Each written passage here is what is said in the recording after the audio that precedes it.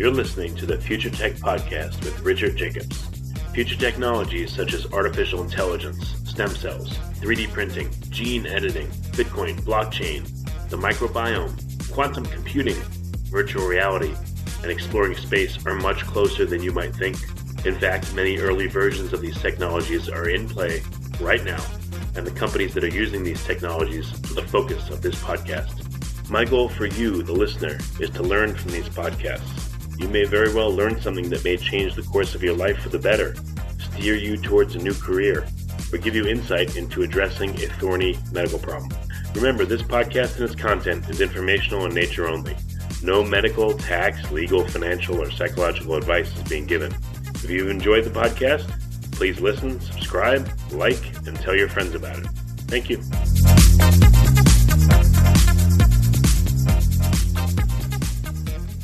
Hello, this is Richard Jacobs with the Future Tech and Future Tech Health podcast. I have Charlie Wren, head of the Wren Lab. Charlie, how you doing? Hey, good, Richard. How are you? Good. Yeah, tell me about your research. It looks, from the brief description, I'd rather you describe it than me, but it looks super interesting. Tell me what you're working on. Sure. So I'm Charlie Wren from biomedical engineering here at Carnegie Mellon University. So our research is focused on, one of the major focus of our work is focused on lung engineering. So what we're trying to do is we're trying to engineer lungs using combining stem cells and biomaterials for transplantation therapy. One of the major needs we see in the clinics is, organ transplantation is almost the final option for end-stage organ failure. However, we simply don't have enough organs for the need. We don't have enough lungs. We don't have enough livers. So what we're trying to do is trying to develop a technology that we can engineer lungs with very similar structure and composition to native lungs for transplantation. What makes the lung difficult to 3D print or to transplant or to work with? I would think, it's filled with lots of structures and alveoli, and it seems to be a very delicate organ. I don't know much about it, but, maybe give us a feel for what's unique and special about lungs and makes them challenging to deal with. I think 3D printing, speak of that, is a very promising technology. It's a very different angle to approach a similar question. I think one thing we see, as you can see, the lung is primarily made of two parts. One is the airway part, where the air goes in and out, and the other part is the vascular part. So in the alveoli, which is the distal part of the lung, where there's a lot of little air sacs, is densely wrapped around by vascular cells. And if we go through a very conventional medical or biological processing called histology, you can cut a section of the lung. What you see is like a honeycomb structures. It looks like very random, a lot of air sacs. However, all those structures are actually very well organized because the air only goes through the trachea. Then the air will able to go through the trachea and then reach every single alveoli. And the blood, where in the body, the blood will exchange gas with the airway. All the blood is coming from the pulmonary artery. They will perfuse every single those little air sacs and then coming out of the pulmonary vein. So this is a very highly organized structure, which is so far still hard for us to recapitulate from, a synthetic approach. That's why our approach is trying to use something we call decellularized organ scaffold to do this job. And we think because the dedicated structure and require very well organized structure to do the job as a lung to breathe, to exchange gas, we think, how about we start with a scaffold? Just like, we're trying to build a complicated house or building with very dedicated internal structure. Our strategy is to build the building by strip the drywall out of the building, but keep the frame structures and then rebuild the drywall, basically. Is how much surface area does a lung have? And if you use a scaffolding to recreate, the interface where the blood and the oxygen get exchanged, would that take away from the available surface area? Or, does that mean that the scaffolding itself needs to act as a permeable membrane through which oxygen can diffuse? Yeah, that's a great question. So I think a long time ago when I read a textbook, people say in the human lung, the gas exchanging surface equals to, I don't remember, maybe a football court or a tennis ball court. So it's a very large surface area. So with our technology, with the decellularization, we actually don't change that. So the only thing we do with decellularization is we remove the cells. So we get rid of the airway epithelial cells, are the cells covering the airway surface. We also get rid of the vascular cells. Then you may ask, why do you want to get rid of the cells and then later put the cells back? It's primarily from the immunological perspective. Eventually we'll probably, once we have a patient need a lung to be engineered for transplantation, we need to find another source of lung as a scaffolding. So the lung, for human use, very likely the lung either coming from another donor organ or coming from animal with a similar size match. For example, right now people are looking at pig lungs because the size and architecture of the pig lungs are actually very similar to human lungs. However, we cannot simply take a pig lung, give it to human because there's going to be a xeno barrier. There's going to be very strong immunological rejection. However, a lot of research in the past has shown that one of the main sources of the immune rejection is actually coming from the cells instead of the scaffold. So our strategy, by removing all the pig cells that keep in the scaffold, we dramatically reduce the immune rejection that can come out of from a porcine material. Then we'll replace the porcine cells with human cells. And potentially, because of a lot of progress from human stem cell biology, we can actually potentially replace that with the patient's own cells. Well, I was imagining the structure of the lung as you were talking, and I know it goes from, it's like a tree. It goes from a big trunk where the air comes in, and then it branches out and branches out and branches out. And the gas exchange occurs at the smallest level, right? The alveoli. Is that right? Yes. So when you're considering scaffolding and cells and, replacing parts of the lung, I guess the easiest part is the trunk part, the initial airway intake. And then as you have to have more finely detailed scaffolding, it'll get more difficult. And probably the most difficult part will be the actual gas exchange surface, the alveoli area, right, to recreate? Yeah, so actually what we're trying to do is we're trying to do the recreation part to a certain extent, but actually a lot of the work has been done already by the scaffold. So once we remove the cells, actually the compartment, let's say there's an airway compartment, there's a vascular compartment, they're still intact. So after we remove all the cells, if we perfuse some cells from the trachea, which is the most proximal part of the airway, if we perfuse it into the lung, they can actually very easily reach the very distal part of the lung. Similarly, in the vasculature, if we perfuse vascular endothelial cells from the pulmonary artery or the pulmonary vein, they can actually reach the final capillary level.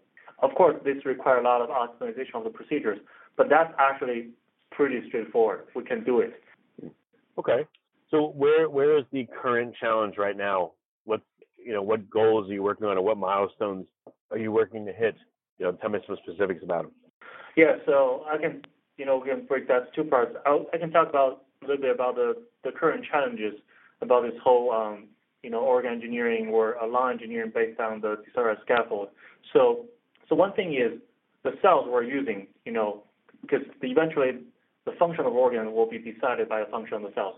However, currently, even though there has been a lot of progress on the stem cell biology, still we're limited by our capability of getting a real good cells for lung reconstruction. So speaking of two sides, first on the airway side, there's a lot of progress on deriving different kind of airway epithelial cells or alveolar epithelial cells from iPS, but still many of the cells are limiting their function. There's still somewhat immature compared to our native counterparts. Similarly, on the vascular side, study from vascular biology shows that different organs actually have very different vascular phenotypes, and the lung has their own vascular phenotypes. However, right now, we're still using fairly generic endothelial cells for regenerating the vasculature, which has to be changed if we want to regenerate a functional lung with a good vascular function that can last for a long time. That's one limitation. The other limitation is... Quick question about that. So you said you want to create IPS, so induced pluripotent cells or induced pluripotent stem cells. Are you saying that, I guess it makes sense, depending on the type of tissue you're using to try to induce the pluripotency in, if it's further down the hill, if it's more differentiated, it's harder to get the cells that you're looking for, right? Yeah. So we have to, not only us, there's a big community working in this field, is trying to derive the right induction condition to educate the induced pluripotent stem cells to become the cells we want, ideally with higher efficiency. And then eventually we'll have to purify those cells. And then after purification, we'll have to develop the cocktail, growth factor cocktail, to maintain the cell phenotype and then deliver those cells into our scaffolding to make the functional tissue. Huh. Interesting. I guess the source of cells you're using, they've been epigenetically changed, so maybe that's why some are easier to induce pluripotency and that's useful to you versus not, right? It's just a wild guess, but yeah, actually there are some. I didn't see much on the lung, but I think that's definitely a possibility. People actually realize there's epigenetic imprinting in the cells even before and after they get reprogrammed to become iPS. Some iPS are easier to become certain cell type than the other. I think that's definitely one possibility. The other possibility is we simply need to do more investigation to further develop protocols to further mature cells to be equivalent cells compared to the cells we're finding in the native body. And then that's more. We know a lot about epithelial cells, and for the vascular cells, which are another big part of the lung, because the main function of the lung is exchange gas, to pass the gas from the airway into the blood, and then to let go the carbon dioxide. We really know very limited about the lung vasculature, about their molecular phenotypes, their cellular phenotypes, or their functional profiles. That really limit our capability of regenerating those functional lung-specific vascular cells for regenerating a good lung vascular function. Okay. All right. Well, I interrupted you, but continuing on, what are some of the other challenges? Yeah. So the other category is, now I talk about, we need different cell types. We need them to be mature. Then the next question is, how do we bring different cell types together to do a single job, to make a good functional organ? If we say, what is the definition of the organ? It's a functional entity composed of all different kinds of cells, but they work in a very synergistical way. They're organized in a very good way so that they have a single or cohesive functional output. And then in the lung, we talk about lung epithelial cells, vascular cells. There are many other cells should be involved for engineer functional lung. For example, there are stromal cells like fibroblast cells, and many people believe that hematopoietic cells like macrophages may also play an active role during the lung regeneration.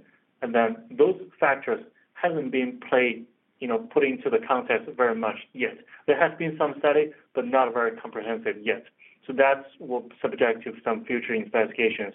And then once we bring in all the key players, now how do we develop a good culture condition that can keep all different kinds of cells happy? So in the biomedical research or in the cell manufacturing industry, people tend to usually we work with a single purified cells, and we know that we have to develop a specialized culture media to keep the certain cells to be happy. And then now we're going to be working with 5, 10, or even more cell types together in a single organ. How do we develop a good media to support all the different cell types?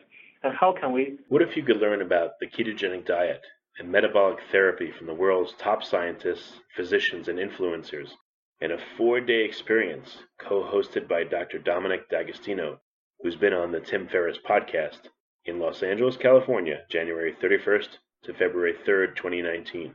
If you want to hear about the latest scientific evidence on nutrition and metabolism and its potential to treat disease, increase longevity, improve athletic performance, and yes, help with weight loss, Metabolic Health Summit is for you. Some of the speakers include Dominic D'Agostino, PhD, Mark Sisson, Suzanne Ryan of Keto Karma, Thomas Seyfried, who studies metabolism and cancer, Aubrey Marcus, Georgia Eid, MD, Matt and Mega of Keto Connect, and many, many more speakers. At this conference, we're going to dive into the research and learn how to apply it during real-world applications with 4 days of presentations. There'll be nightly receptions with keto-friendly drinks and appetizers. There'll be a scientific poster session that includes the latest research on ketosis, human optimization, and more. And there'll be new innovative products at the Metabolic Health Summit Keto Expo. You'll get to network with some of the world's most brilliant minds at the Metabolic Health Summit VIP Mixer and Gala Dinner. For physicians, this activity is jointly provided by Cedars-Sinai Medical Center and the Metabolic Health Initiative. Cedars-Sinai is accredited by ACCME to provide continuing medical education for physicians. Earn up to 21.5 AMA PRA Category 1 credits by attending. If you're a registered dietitian, this event has received prior approval by the Academy of Nutrition and Dietetics for 18 CPEs. Visit metabolichealthsummit.com or click on the banner and get your tickets before they're gone, because it's coming soon. Remember, it's in Los Angeles, California, January 31st to February 3rd, 2019. We are only weeks away. This is a must-not-miss seminar. Help the cells set up communication with each other so that they can work together to have a good functional output. That's something, remains a challenge in the field. And then the next challenge is, eventually we want the organ to be transplanted. And then we need to develop a good in vitro evaluation system to tell us when the organ will be ready for transplantation. To do that, we probably need to develop an approach to functionally evaluate the organ from different aspects, and then eventually combine that with some pilot transplantation studies in the animal models so that we can say when the organ will be ready for transplantation, and however, on some other occasions, when the organ requires some further maturation. I think those are the challenges I can see in the field. Well, have you worked to create organoids? And I spoke to a number of researchers that they're creating like kidney organoids and heart organoids. Like they don't have all the normal functions of the full organ, but then they're able to test and see functionality and learn a lot more about how the organ functions without, overcoming the challenge of growing a whole one. Yes, I think we actually have a little bit of work on organoid right now ongoing. I think organoid is a very good approach for regenerative medicine purpose. So one thing we can see is organoid is a very good approach to study stem cell function. As we just talked about, we eventually need cells to build the organ, and then we need functional cells. And how do we know whether the cell we're getting is really functional? Organoid is a good approach to evaluate stem cell function, especially on the epithelial cell side. A single epithelial cells can actually form a long organoid with branching architectures. So they can tell us whether the cell we're using is capable or not. And also right now there is a trend in the organoid approach is people are trying to make more sophisticated organoids. But currently most of the organoids are still made of a single lineage of cells, either lung epithelial cells or intestinal epithelial cells or kidney epithelial cells. Right now there are some efforts also as our interest is can we make a complex organoid composed of many different components.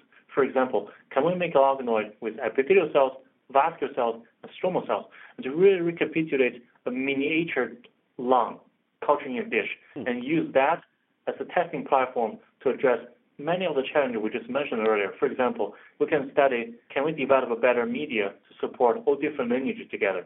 And can we develop a simulation approach to educate those cells start to communicate with each other? And also we can potentially answer the question, by having vascular cells and stromal cell support in there, can we actually stimulate a better regeneration of the lung epithelial cells? I think organoid is a very good approach to help us to address many of those challenges. You mentioned a couple of times that there's a lack of understanding of what is it, the microstructure of the lung, or the vascularization, or the physical details of the lung itself, or where's the lack of understanding right now of the organ? So one big lack of understanding, I think, lies in the lung vasculature. It's partly related to my background because during my PhD, I was doing vascular development using a fish as a model, actually. And then, during my postdoc, I was working on vascular regeneration. And then when I tried to combine all the previous training I had, all the background I have, I realized one of the major challenges in organ engineering is to engineer vasculature, because without a vasculature, we will not be able to transplant the organ. And many organs, if we look at the organ's function, is actually trying to deal with blood. So let's think about it, in the lung, we're trying to exchange gas with the blood, right? And then in the liver, we're trying to perform metabolic functions to process metabolites in the blood. And then if we think about the kidney, is actually trying to do filtration function with the blood. Actually, many organs, their key function is to interact with processed blood. So that's why blood vessel is such a key component in our body. However, there has been a lot of knowledge, traditional knowledge from 20, 30 years ago or even earlier. We know that different organs have different vasculature. I can give you 3 examples. The lung, the intestine, and the liver. The lung's capillary vasculature is very tight. We call it a continuous, non-fenestrated. That means there's no gap between vascular cells, and then inside the vascular cells, there's no tiny windows. So generally, the lung vasculature is very tight. Otherwise, we're going to have fluid enter the airway. We're going to get drowned. We cannot breathe anymore. So then the other example is the intestine. Intestine, Their vasculature is, we call it continuous fenestrated. The intestinal vasculature, they have no gaps between cells, but they have windows inside the cells. And then go further down, the liver vasculature, we call it discontinuous fenestrated. There are big gaps between cells. There are windows inside the cells. It's very interesting to us from many angles, especially from developmental biology and stem cell biology angle. The reason I say that is because the lung, intestine, and liver, they all coming from the endoderm. As you know, we have 3 germ layers: endoderm, ectoderm, mesoderm. All the 3 organs are from endoderm. However, they have 3 distinct microvascular phenotypes. I think from organ engineer perspective, we have to recapitulate those organ-specific vascular phenotypes in order to engineer a good functional organ. However, right now we know very, very little about this. Wow. The more I learn about the human body, and I'm sure you experience this, it's unbelievable how complex it is and how it all functions. It's just amazing. Right. But I think we're definitely, people are making progress in the field. We saw one problem that actually helped us uncover a deeper challenge for us to conquer, and then we can gradually bring the organ function closer comparing to their native counterparts. Well, just a couple more questions on this. What are some surprises that you've gotten, over the last year or two in your work, maybe that inspired a new direction, or you made you think, oh man, this is even harder than I thought? Like what surprises have come about recently? Let me think about it. So one surprise, when we work on this organ engineering based on the organ scaffold is the cells actually, once we use the right cells, once we give the right condition, the cell actually have amazing self-assembly capability. They can actually build the structure we wish them to build as long as we give them the right condition. I think we just talked about organelle, which is a great example. You can just put a single cell into a 3D hydrogel. They will just make that beautiful structure, even differentiate inside that structure. I think that's one of the surprises I encounter when we work on this. So we see this many times in epithelial cells and also in vascular cells. And then what that leads us to do is how can we provide the right environment to maximize the self-assembly capability of the cells. So I want to make that same analogy we just mentioned earlier about how to build a house. So our approach, we're trying to build a house based on the framework of the house. But however, usually when we build a house, we're going to have constructors go into the house to put on the wall, put on the appliance, all kind of things in there. However, when we engineer organs, we cannot send anybody into the organ to physically put this cell here, that cell there. We have to rely on the cell itself to find a way to go there and to build the structure they want to build. Actually, like I said, the surprise, the cell can actually do this. It's amazing. We work a lot on the vascular engineering in the lung. So if you flow vascular endothelial cells as individual cells, like a ball, every cell is like a sphere, flow into there. Once we give the right stimulation growth factors, medias, the cells can actually undergo self-organization, remodeling. Eventually, a vascular tunnel with a lumen inside, perfusable tunnel will show up in the vasculature. So that really highlights the capability of the cells we're using, and then also highlights the requirement of the efforts to give the right condition to induce the cell to do the right thing in the scaffold. And I probably know the answer to this already, but when induced pluripotent cells are put into a matrix, if they're not directed to, it sounds like they'll tend to make the same structure over and over and over again, right? Or have you seen that they'll make different structures than what naturally occurs in the body once they've been brought back to the stem cell phase? Do they ever make different structures, or they always make the same exact structure that we see in the human body? So let me try to get a better understanding of your question. Are you trying to say the stem that induced pluripotent stem cells usually tend to make the same structure where they are coming from? Like they may be coming from a skin fibroblast reprogrammed into iPS. Are you saying they tend to make skin fibroblasts, or you're saying if we put a stem cell into the lung scaffold, they tend to make a lung structure? If we put it into a different organ scaffold, they will tend to make a different organ structure? Yeah, is the scaffold directional, or is it just like a scaffold and the cells literally know what to do? Like, for instance, the branching pattern of the of the lung. Do they always make that pattern, and does the scaffold need to inform them or guide them, or it just needs to be there and the cells just naturally know their own path and they make the right structure? Yeah, How smart does the scaffold have to be? I don't think the scaffold itself is. I think the scaffold is more providing a permissive environment for the cell to adhere, to spread out, to build structures. I don't think there is much active induction role in the scaffold, even though I'm aware there are studies showing the scaffold provides some supporting or facilitating signals to help certain structure get built. That's possible. But I don't believe that if you put a cell, a more pluripotent cells, or the cell has multiple capabilities, if you put that cell onto a lung scaffold, it will become a lung cell. Or if you put that cell into a liver scaffold, it will become a liver cell.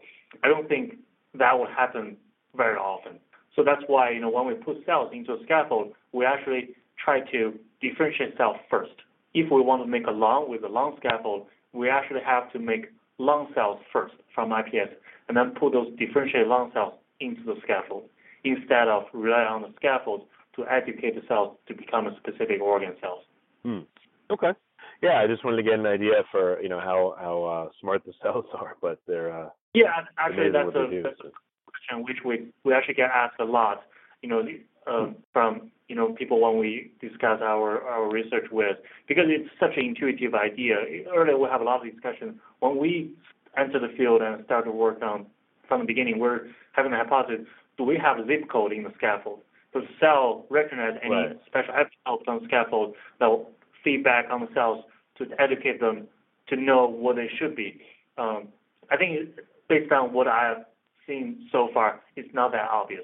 We have to kind of guide the cells through to educate them to become the cell type we want, and then put them into a scaffold. One key thing I think the scaffold is giving us is the anatomical architecture. That's, for example, like you said, the branching, the several branching airway structure, and also the branching vascular structure, and also the spatial organization between airway structure versus vascular structure.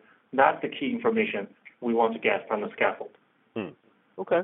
Well, very good. So what's ahead for the next year or so, or a couple of years? What do you expect? What kind of milestones do you think you're going to hit, or it's just open-ended? Yeah, I think from our end, we're interested in two major directions, which are related to this lung bioengineering. One side is on the stem cell, the other side is on the biomaterial side. So as you can see, when we make a lung out of the decelerated scaffold, we're actually combining cells with a scaffold. That's the key technology we're using. So on the stem cell side, I think we're hoping to come up with some idea that helps to address the vascular, organ-specific vascular issue. So we're trying to say, how can we make organ-specific vascular phenotypes by using stem cell engineering? By recapitulating the interaction between vascular component with the organ parenchyma during development from stem cell differentiation. That's one major direction we're working on right now. The other direction is about biomaterials, which are the decelerated organ scaffold. I mean, we've been working with them for many years now. They're great at providing the anatomical architecture.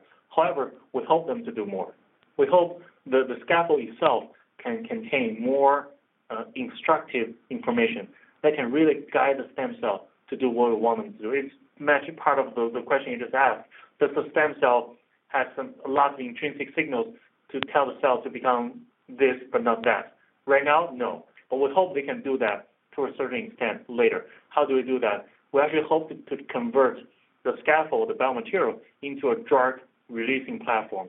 So we're developing some chemoselective modification strategies that can allow us to selectively conjugate growth factors or other instructional biomolecules, immobilize them onto the scaffold, so that once we deliver cells into the scaffold, they can interact with those signaling molecules, and then to guide the regeneration to happen more efficiently.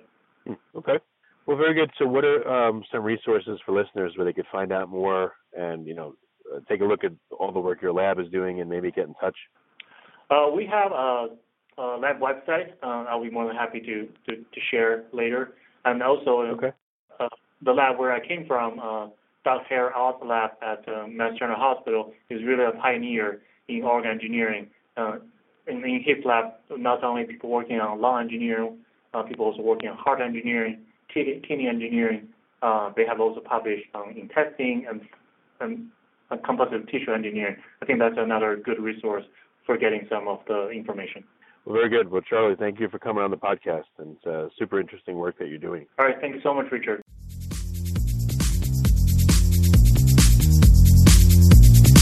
You're listening to the Future Tech Podcast with Richard Jacobs.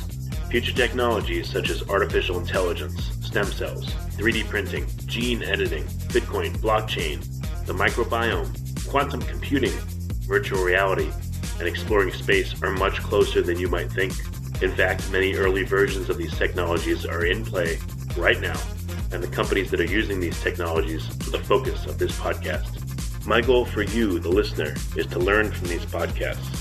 You may very well learn something that may change the course of your life for the better, steer you towards a new career, or give you insight into addressing a thorny medical problem.